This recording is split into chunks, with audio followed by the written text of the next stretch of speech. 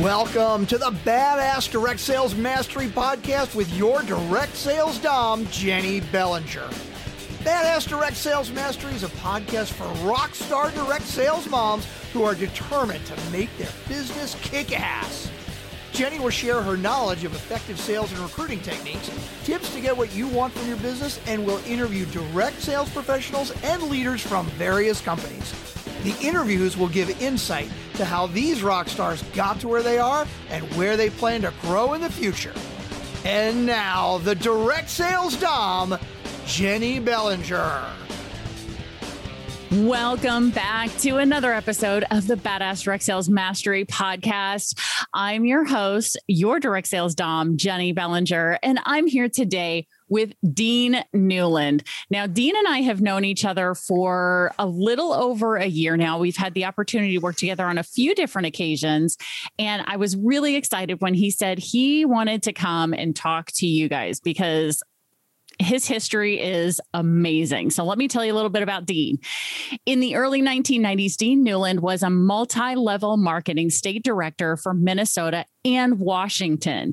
To support his business, he got a certification in coaching, which later led to him opening a coaching practice exclusively serving direct sales and MLM small businesses. That business grew, and now Mission Facilitators International is fortunate to have worked with thousands of business leaders in dozens of companies nationally and internationally. As CEO, Dean leads a team that provides coaching, leadership, and team development and strategic planning services for leaders and their teams. Dean is also a TEDx speaker and has a popular podcast called The Business of Intuition. Welcome to the BDSM podcast, Dean. Hey, Jenny, good to see you. Oh, good to see you too.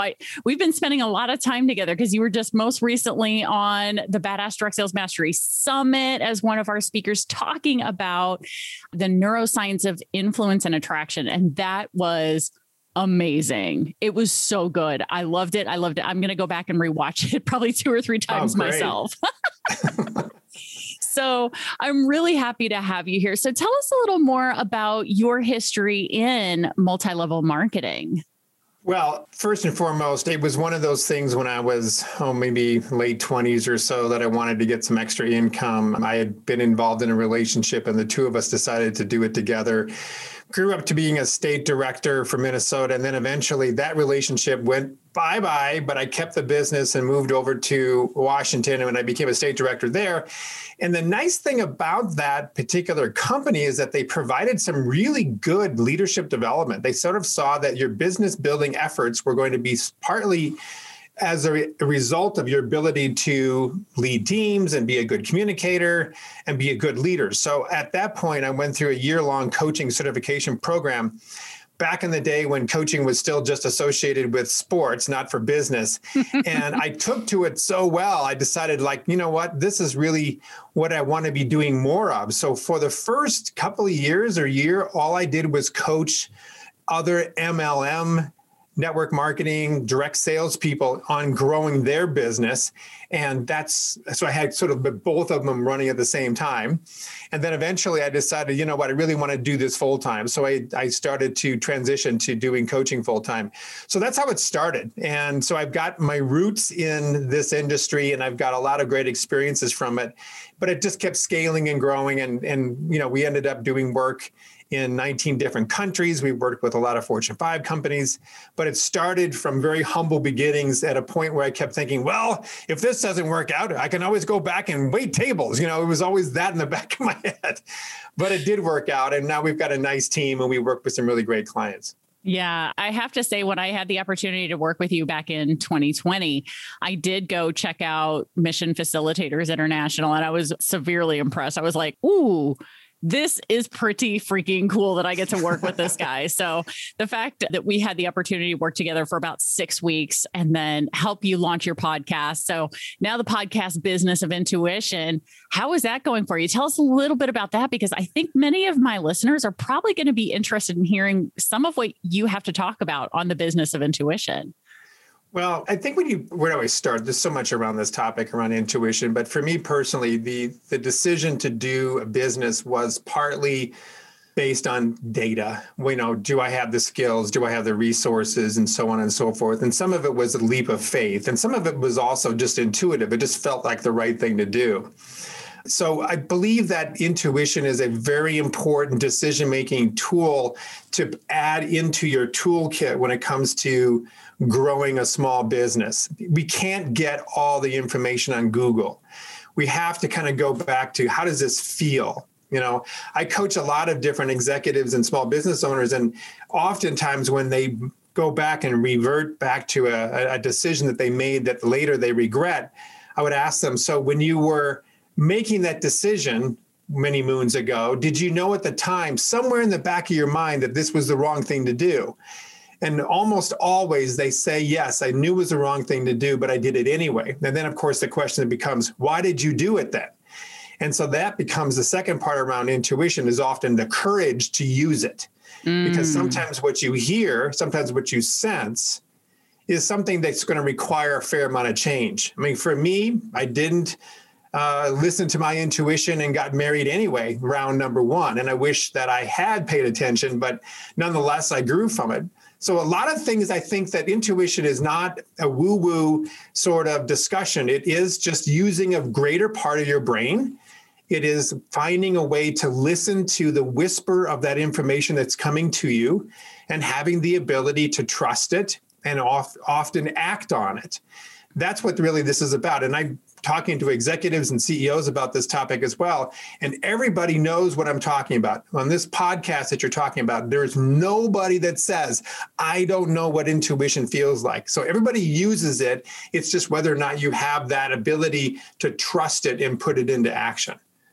I love that. And I think it's so true, because when it comes to me, when I look back at every time I have listened to my intuition, when I've listened to my gut, almost never steers me wrong. So it's been an interesting journey, to say the least, at least in my life, based on following intuition and taking a look at that. But I think it came from years of practicing and years of messing up and not listening to my intuition to go, oh, I knew better. I shouldn't have done that. Or, just like you were saying there. So I think that's a big thing for people to begin to identify that it's there. And then, as you said, trust our intuition and start listening to ourselves, because there's a reason our gut, our brain, or whatever you want to call it, is telling us not to do something or to go do something. So, and sometimes it's interesting, because when I tell the story of me getting into podcasting myself, the story of me getting into podcasting starts with me going, I am not going to be a podcaster. There was a whole lot of resistance around it initially. And now I'm the biggest advocate for podcasting. Yeah. So in pre-interview, you and I were talking about a blog that you wrote recently, which is It's Time to Dream Again. So tell us a little bit about that. Well, it goes back to intuition in some ways, Jenny, but I think about this last year. I mean, here we are, what is almost April 1st, 2021, and we're still sort of at the end of something called the pandemic. It's changed our mindsets dramatically across the country, across the globe. One of the mindsets that I think has become embedded in a lot of us, or at least we're dealing with, is fear. It's a fear of the unknown. It's a fear of this disease. It's a fear of other people. It's a fear of our family members. It's a fear of everybody that we come in contact with. I go for a run. People go and walk away from me because they don't want me to run by them. There's this fear of people. And so this constant barrage, media has a certain role to play with it as well, around fear, is that because of the fear, we start to letting that become more important in our decision-making process, which then squelches this intuitive piece that we also have. And so now we no longer are in control. Our destiny is in the hands of other people.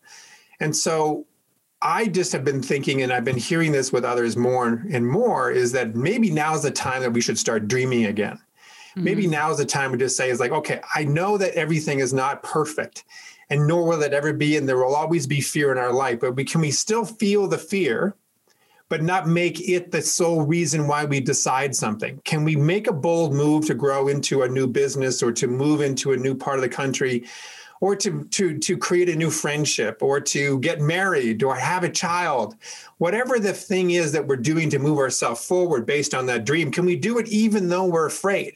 And can we do that maybe even though we're afraid with other people? Can we connect to others who are also afraid and say, hand out, let's grab on together. Let's do this together. We're both afraid. We're both in a weird, crazy world right now, but let's not let that define who we are. Let's make sure that we keep moving. No, that doesn't mean that you're foolish. That doesn't mean you make stupid decisions. And there are some statistics that people are finally saying. I was reading something that over the last year, there's been more 100-mile-an-hour speeding tickets than in the history of recording speeding violations. Really? Think about that. And then, so listening to the reporters, like, why is that? People are pent up. They're sort of like, maybe because of the whole situation with the paradigm around police these days, all of these things come into play with like, what the heck, this F it, right? Let's get out and drive fast. And it's probably an expression of a lot of pent up anger and frustration. But nonetheless, let's not be foolish. Let's not drive 100 miles an hour in a, 35-mile-an-hour school zone, right? We're not going to do that. That's not being intuitive. That's just being foolhardy. But intuitive says, let's tap into our soul, let's tap into our heart, let's tap into our big picture. What do we really want to be doing? What is this life about? What question is this life here to answer? So if we start to go into that space, that mindset, then let's take some risks that are not foolhardy, but it's part of the expression of who we want to be. Yes, we're going to have to pivot. We get it.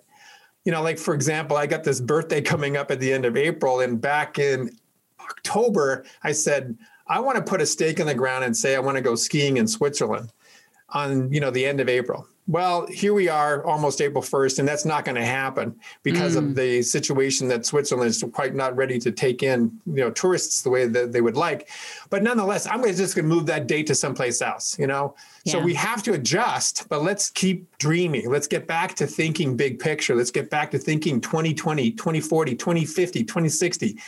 Let's not hold ourselves in, because that's where life is. Human beings are so predisposed around thinking ahead and creating something. Let's get back to creating. And that's what this article is really all about. I love it. Now, one of the things that I have heard from a few different sources, so I don't know where it originated, but I think it's probably true because I know it's true for me, is that most people will probably overestimate what they can do in a year, but will underestimate what they can accomplish in 3, 5, and 10 years. Have you seen that to be true as well? Yeah, I think so. It's like we go to a restaurant and we see the menu and we order up too much and we have to bring home 4 or 5 different doggy bags. And that sort of is representative of a year. We see something and we want it now, but it's often more than we can accomplish in that amount of time, which is okay. I think that's fine. Yeah. But then we don't have a vision for 3 years out. We don't have a vision for 2 years out or even 10 years out. And I think that there's context to a short-term goal can be set by developing a long-term vision. It starts becoming more value-based when you get further out. It becomes more possession-based and materialistic and experience-based when it's shorter. I want a new house. I want a new car. I want to be able to, afford this new vacation. That's great. Those are all good things. But then you start thinking 10 years out, then what is that really all about? Then all of a sudden you start having questions about larger things and values and how you're going to contribute in a massive way. And it starts to focus you in more so that when you start developing that shorter term goal, it's aligned to that longer term value. So I think you're right. I'm just agreeing with you, but saying more around that. Yeah, no, and that's good too, because then knowing this, because I would have to say maybe about a third of my clients have asked me the question of, so what if I set a goal and I don't reach it, right? Like what then? What then? So how do you answer a question like that with your clients, or do your clients even ask you that question? So like what then means then I'm not worthy of the goal. I'm not good enough for the goal. It was too big of a goal for me to take on. Is that what that's? Yeah. Sometimes I'm thinking of one of my clients in particular where when we've had that discussion in the past, for her, it was, she was really disappointed in herself that she didn't reach the goal. Even if she got 85, 90% of the way there, she was really disappointed because she was so dead set on hitting that exact goal by that exact date. And it didn't happen, even though she and I got 85, 90% of the way there. So in going through, I think it's a disappointment piece for that particular client. But I think for other people, they probably also wonder, what if I don't reach it? Yeah. I mean, you're kind of bringing into another topic here. Yeah. Which I think that it's good. It's really, really important. I think what you're hitting on is really important. I know that in network marketing and multi-level marketing, when I was involved with that, people were setting goals all the time. We were training people on goal setting, and then, people would be discouraged, to your point, when they wouldn't reach it. And often they might even, decide to quit because they start feeling the shame of like, well, this isn't going to work. It's either me or it's the system. So since neither of them seem to be successful, I'm going to bow out and go back to doing whatever I was doing before. I think that's a really important, you've identified something that's really key here. There is something else that's going on subconsciously here, and with a lot of people, is sort of an imposter syndrome. It's that subconscious mind that says, I don't really deserve this anyway.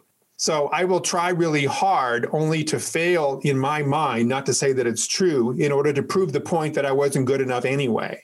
And so when we start getting into that loop, we start seeing we have a racket. We're really here to create goals only to prove that we're not good enough in the first place, which isn't true, but that's how the subconscious mind sometimes works. So I think that there's some work to be done for all of us. I mean, this is not just specific to people in small business and network marketing. This happens with CEOs who also have imposter syndromes going on as well with large companies. But it's to take a look at what's the mindset that's running the show. Yeah. I mean, let's set some goals. Yes. But like, that goes back to intuition again. Like, what does our intuition tell us about that goal? Do we really feel like we can do that? Does that really feel aligned with who we are? Are we doing it because it's a should, or we have to, it's a duty? Or we're excited, but we're just scared, that's different, So we need to start unpacking some of that stuff. And I do think that what garbage comes in, garbage comes out. So what are we telling ourselves? What is that mindset? What is that little chatter in our head that talks to us about that goal or about the doing of the activities to get to that goal? Are we saying things to ourselves that's encouraging, or are we saying things to ourselves that actually is tearing ourselves down, only to be proven later that we were right by what we were saying? So I think start to look at the internal mindset that's running the show here. The goal is not running the show.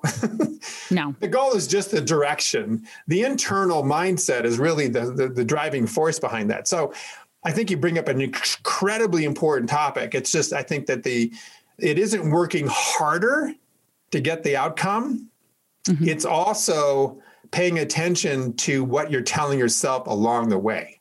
Amen to that. I mean, the self-fulfilling prophecy is dangerous in every direction, right? Yeah. And the nice thing to the self-fulfilling prophecy is you can also use it to your advantage. Because if it's true in the negative direction, logic tells us it must be true in the positive direction, right? Yes. If we tell ourselves that we're not going to make it, that we're not going to do it, that we don't deserve it, then we're probably going to fulfill that prophecy, that thing we've told ourselves, by doing the kinds of actions, behaviors, and using that type of language that's going to fulfill that prophecy. But when we change the narrative, when we switch it over, so that's one thing I love about anybody who says, placebo effects, self-fulfilling prophecy, any of those. And I'm like, you say that like it's a negative thing. And then here I am going, well, if it's true in the negative, it must be true in the positive, right? So if it's just one of my other coaches, Scott Conway, he has posited that negative is 4 times more powerful than positive. So when we say something negative, it impacts us by 4 times more than a positive comment would, right? So it's going to take us saying a positive thing 5 times to negate a negative thing that we say about ourselves.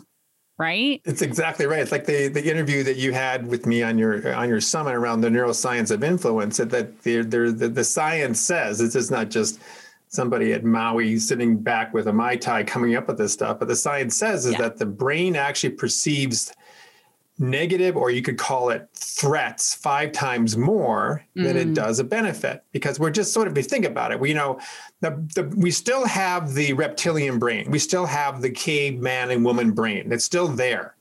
And so those brains that were, hundreds, thousands of years old in its evolution was there to protect our very survival. So saber-toothed tigers and people coming out with clubs, the brain was there to tell us, look out for danger. It was there to protect self. Well, we still have that brain running the show even today, even though we've developed this thing in the front of our head called the prefrontal cortex, which is the reasoning, executive functioning side. So to your point, the brain is already predisposed to see threats 5 times more than benefits. Just as you're talking about with the affirmations you say, you may have to double down on those to offset the ones that happen naturally that are negative. Oh, yeah, absolutely. And I think it is a learned thing, because anyone who has known me for any amount of time knows that I am a very positive person. And it's because I've had to train myself in that direction. I didn't start out that way. I was raised to be more positive than negative, thank goodness. But then and I think I've talked about this before on my podcast, probably not with you, but I had a very negative thing happen to me near the end of college, where I was with an verbally abusive boyfriend who totally tore me down. And coming back from that was a very conscious process to go through and rebuild the mentality of positivity again, because that had been completely taken away over time from me. So it is a process that can be done and rebuilt and rebuilt and rebuilt, but you have to really think about it and work at it to learn to say those positive things to yourself and challenge those negative things that you might be saying to yourself or someone else might be saying to you, challenging them over and over and over and over again, and, proving why they're wrong. You bring up a good point again. I was interviewing a guy named David Gandelman, who has a really popular training program that he's done many, many times on meditation. And he also has an app that I guess has been downloaded, I don't know, billions of times. It's way up there. So he's kind of like a guru when it comes to meditation. This guy knows stuff, but he works with a lot of corporations and so forth. And I asked him, I said, David, I have a hard time sometimes with meditation. I have to be honest with you, because my brain starts to kick into gear and I'm trying to have these positive thoughts. To your point, Jenny, I'm trying to sort of get myself focused on the day in a positive way, but I have all this other junk starts getting in the way. And then I start saying, well, screw this. I don't want to experience this sort of failure. I'm going to go back and make some coffee. I don't want my own swaller, my own garbage of junk in my head. It's just awful. So he goes, well, maybe your brain is just trying to tell you that you need to work on something. Maybe these are some things that, whatever is coming up, that's an indication that there's an unresolved issue that you need to look at. So instead of pushing away from the negativity, why don't you embrace it and say, what's the lesson learned here? Going, oh, okay, that's a pretty good idea. So at the same time, I think we have to build this habit of being able to say things to ourselves more positively, so that we sort of quell or squash that imposter syndrome. So the goals are not an execution or an activity of proving that I'm not good enough. All that's true. But at the same time, if we keep getting a message from our subconscious or a conscious mind that is upset about something, what's that about? Why am I keep obsessing about my mother? Why do I keep obsessing about my son or my friend? What's that about? How do we unpack that in order to sort of to be able to get to some sort of acceptance? Like Elizabeth Kubler-Ross, she talks about the 5 stages of grief. When do we get to acceptance of the fact that this person is not going to be a part of my life anymore? They've decided to move on, even though I keep obsessing about them. How do we accept that?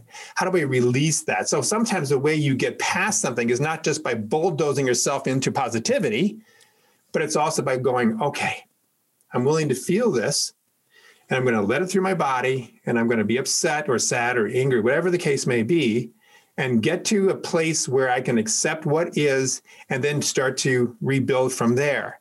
So I think that both are true. I just wanted to throw that other side in, that there may be a part of what's running in our brains that we need to look at. I think that's really important for people to understand that, because so few people understand how much impact the way our brains work has on us, like especially those that reptilian lizard brain, as you called it, those of us in the psychology world, the amygdala. Thank you. Right? The amygdala, the reticular activating formation, those are all the things that are looking out for us, trying to protect us all the time, which is why when somebody asks us to do something, for many of us, our first instinct is to say no. Right? Because we're protecting ourselves. So in going through that process, now, some of us have been trained in the opposite direction of say yes to everything, right? Which now overloads your plate. And that's a whole other problem, whole other issue that we won't address today because we don't have time. But one of the things I want people to understand is, so in MLM and direct sales in particular, right? We're asking people to take a look at products. We're asking people to take a look at sponsorships, right? So those things seem risky to other people who don't know us or who don't know the company, right? And so their first instinct is to say no. I mean, the number of times I heard no before they turned around and went, you know what? Okay, maybe I will. I heard no way more than I ever heard yes, because you're asking people to take a risk, and that is scary for a lot of people. So how do you recommend somebody begin to think about these things as they're including it in their sales and sponsoring conversations? The business that we all have is going to succeed as a result of our own transformation. It's downstream. It's a lag indicator. Mm-hmm. It's not the other way around. My business transform and then I do. And a lot of people get into business thinking that way. If I make $10,000 a month, then my life will transform because then I can do all these things. And that's true. But on the other hand, I think that the mental changes that take place and the personal growth that people have actually is the precursor to the downstream success that we want. So that's just one thing. When we start having conversations with people, I always think is that you want to create connection, knowing that people don't want connection, especially if they don't know you very well, like a cold call or whatever you might do. So realize that there's billions of bits of information coming at people all the time, and their job is to say no to almost all of it. That's just the way we are now. You know how many emails you get that's spam, how many phone calls you get that are spam. It's ridiculous, right? So our job is really to say no to most of what's coming at us. So we become habitual about that. So now you show up. And I think that if you show up from a standpoint of being accepting of wherever that person is at, and that your energy is grounded and it's good in its own skin. You are good with yourself, and that you have a certain kind of inner glow about you. You enjoy what you're doing. People are going to want to be around you as much as your sponsorship. So they like Jenny and then go, God, she's great. What has she got? What is she doing? What is she drinking? What is she thinking? What is she driving? I want to know that. I want to be a part of that. If nothing else, I just want to be part of Jenny because of who she is as a person, because there's a part of me that's missing that part of myself that I know is there. And all of a sudden you made me realize that it's there, but I haven't accessed it. So when we kind of come to our conversations with, we're here to create connection. We're here to serve. And whether I give you this product or this sponsorship, or whether I just tell you about a good movie or a way to serve your kids' teething problems, whatever it is. Yeah. If you're just there to serve and be of service to people in a way that's accepting of whether they take it or not, mission accomplished. And then by virtue of doing that enough, people want to hang around you. They want to buy your stuff because it feels good. It's an extension of your own light. It's an extension of your own giving. And people want to be a part of that. That's what's selling, not toothpaste. Yeah, no, I definitely agree. And anybody who has listened to this podcast long enough knows that they've heard me say this time and again. People buy people. They don't buy things. The only time we are buying things is when we are going to Amazon, Target, Walmart, any of those big, Best Buy, any of those big name companies, because virtually none of us can say we have a personal human being that has gotten us in the door to Target every time. Or, we go to Amazon when we just want to buy the thing. We just want to buy the book. We don't want to deal with people. We don't want to do whatever. We just go to the website and boom, done, shipped in 2 days. Yep. But for everything else in your life, take a look at the things around you, your car, your furniture, your house. You bought into the realtor who worked with you. You bought into the person at the furniture store who really listened to what you had to say about what you were looking for in your house and didn't try to upsell you to the $40,000 Italian leather, whatever, right? Because you didn't want Italian leather because you've got young kids and pets with claws, right? So, that person who is really listening and paying attention to you, those are the kinds of people who really begin to attract us back and come back time after time. I know that when I'm ready to go buy a car, I know exactly who I'm going to, because the guy who sold me my current vehicle 11 years later, I can still tell you his name. And when I'm going to go buy a car, I know I'm going to go talk to him because he helped me find exactly the vehicle I wanted. He did not try to talk me into some, $70,000 vehicle that I didn't need. He got me into the exact $35,000 vehicle that was good for me. And I have sent tons of people his way because of that. So, the other quick thing I'll say, Jenny, on that topic is, how do you have these conversations with your potential clients or real clients? The other idea is to see the best in them, even if they can't see it in themselves. And if you come into that, this is like, you could use this as a manipulation in a negative way if you're not careful. But if you really are sincere and you really listen, and you're not just doing a technique on somebody. I learned this in my sales training. It's not about that. But if you really all of a sudden start paying attention to people's highest and best and what they really are potentially able to do, and you can introduce that idea to them, and you're authentic in it, people are going to love what you see in them. Mm-hmm. And then they want to know, how do I then bring that out? It says, well, here's some thoughts. And then you might have things that have to do with your business. Then you might have things that have to do with your business. You can partner with them on that. You can create a relationship around that kind of goal, that dream. That goes back to where we started with this whole thing, right? So if you can help people see what's possible in a way that they have a relationship, a partnership that will help them get there, who wouldn't want to be a part of that? I know, co-creating a dream together, co-creating a vision together. I would have to say that the team members that I worked with personally, who I got the most out of in terms of, for both of us, benefit for both of us, were those people who we co-created and said, what can we do together to help people in our lives? What can we do together to help you grow, to help you benefit? And then they felt the same way about me. So I think that co-creation of a dream, co-creation of a vision, and then both of you working towards it is very helpful. And I agree. I think seeing the best in other people and assuming the best from other people is, I think, an important piece from that. Because I think sometimes people, because that protective part of their brain, might go to assuming the worst in others, which is really unfortunate, because I do have to say that I live my life assuming, this is what Jack Canfield calls as a reverse paranoid. I assume that people are out for the best for me. Mm-hmm. Right. I like it. That was a life-changing chapter in 2013 when I read that, which was, assume that people are out for the best for you. They want the best for you. And then when you can assume that of others, then you start doing the same for them too, because humans live in a place of wanting to come from reciprocity.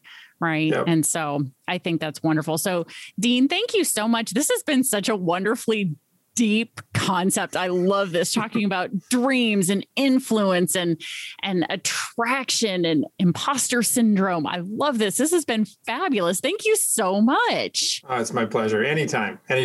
Oh my gosh, guys. So those of you guys who have been listening now, you know that when there's someone like Dean on, who's got a podcast that you can go, if you want more of what Dean is talking about, you should definitely go subscribe, rate and review Dean's podcast, The Business of Intuition, and listen to it regularly, just because he isn't in the world of direct sales. Now, I will tell you, I've been a guest on his podcast too, so feel free to go take a listen to that episode. But definitely go listen, because the people that he's talking to are from all different industries. And let me tell you, business is business is business. I don't care what your business model is. I don't care what your product or service is. Business is business, because we all are dealing with people.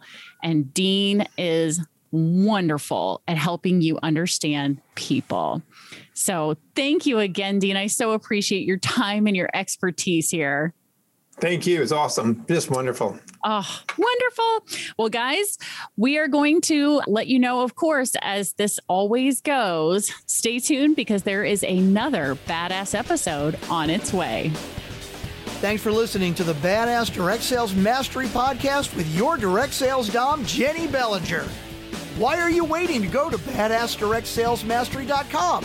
Don't make the dom get her whip. If you enjoyed this episode, make sure to share it with another rock star that you know in direct sales after you subscribe to the podcast, so you won't miss any future episodes. You can also check out the show notes for links and any contact information mentioned in today's episode. We'll see you next time.